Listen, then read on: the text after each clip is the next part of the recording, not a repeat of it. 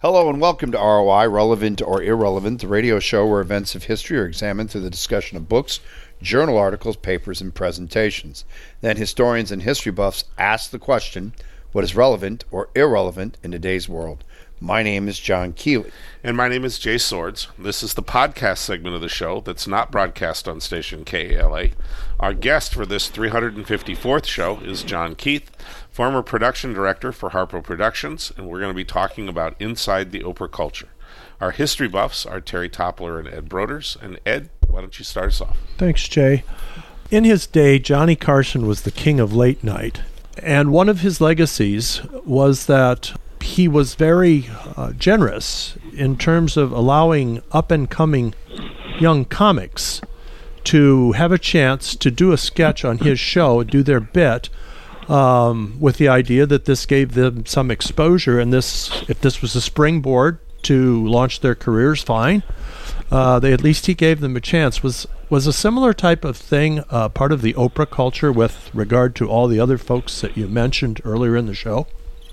Yeah. Well, when you look at Dr. Oz, Dr. Phil, Gene Chasky, Marianne Williamson, Bob Greene, Nate Berkus, Rachel Ray, these are all people that were launched by their relationship with Oprah Winfrey and her television show. So at least for major talent like that, yes. But if you were lucky enough to have worked for the Oprah Winfrey Show, or were able to put Harpo Productions as a previous employer, you were going to get people's attention, and they were going to be very interested in considering you as a future employee. Okay, Terry. Yes, John. I noticed, John, that there was probably an overlap of at least 5 years between the radio show and her television program. The last TV episode ended in 2011, and we said that the talk radio station ended in about 2014. So my curiosity is, why do you think her radio show was a natural extension or partnership to her current TV show? Yeah, that's a good question, Terry. What we had after about 6 years of local origination, we went into the archives and we started repurposing material that had been previously recorded. And so that was basically what the day would turn out to be. So where before we had 8 to 10 hours of original daily programming that we would work with for 24 hours, now we have 0 original programming. We're just going to recycle what we did, last year, 2 years, 3 years ago. And I think basically, too, let's be honest, XM Satellite Radio was giving Oprah Winfrey's company money to be able to use her image and her brand, and that well ran dry, especially after Sirius bought XM. That was my understanding, anyway. Okay. So I'm curious about the shows themselves and how that process worked.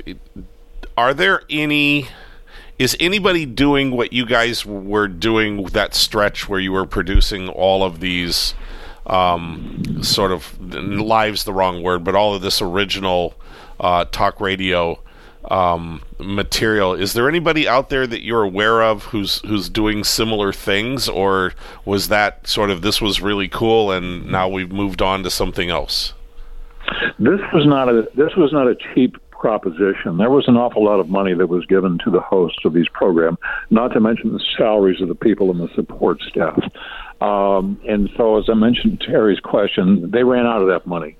I don't know that they were able to make that back through sales and commercials. When I say they, I mean satellite radio, because we weren't, we had no salespeople. We were not selling commercials. Now, whether or not they're doing that anymore today or not, I don't know. You listen to satellite radio, you'll hear a good half dozen or more locally originated formats outside of, the monster individual hosts that they have. I don't know that they're structured the way we were. Because we had bona fide stars on our air for 8 hours a day, And I'm not able to tell you what the listenership was because they didn't divulge that information. Nobody knew. Well, XM knew, but we didn't know. So I don't know what the listenership level was like. And whether anybody is doing that today, I haven't heard it. I am a satellite radio subscriber. I have been ever since it came on. And no, I don't hear people with a live your best life sort of mission statement doing anything like that these days. Okay.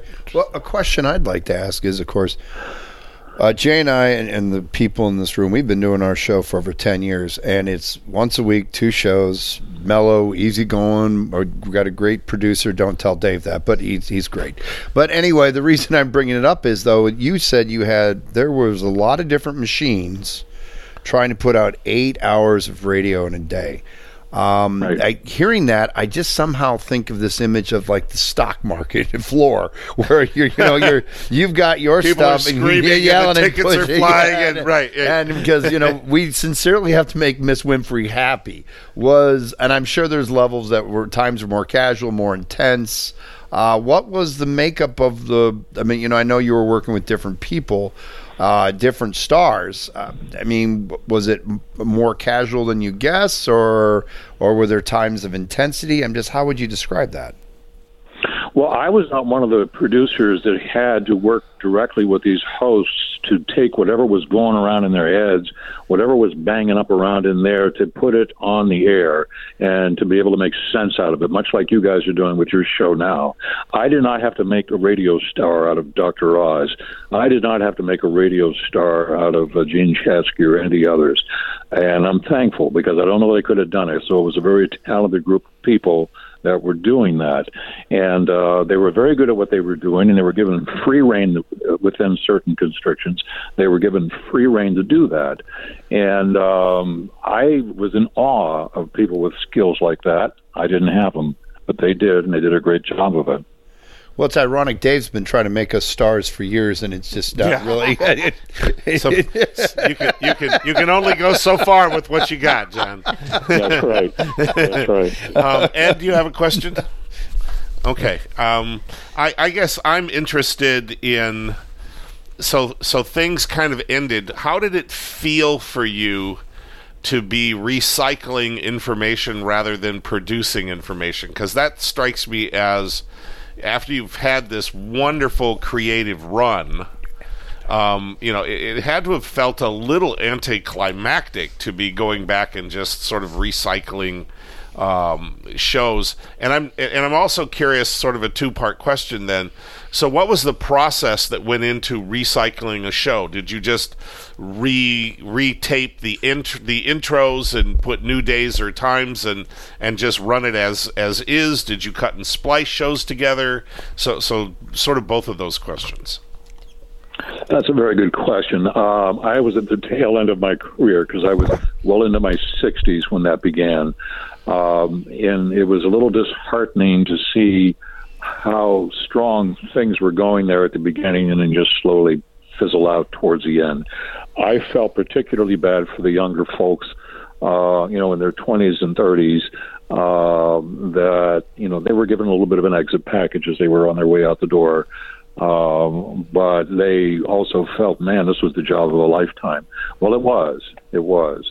And I basically turned into an audio babysitter when we were down to 0 local origination, and you hit the nail right on the head. I was just doing new intros and new promos for old programming.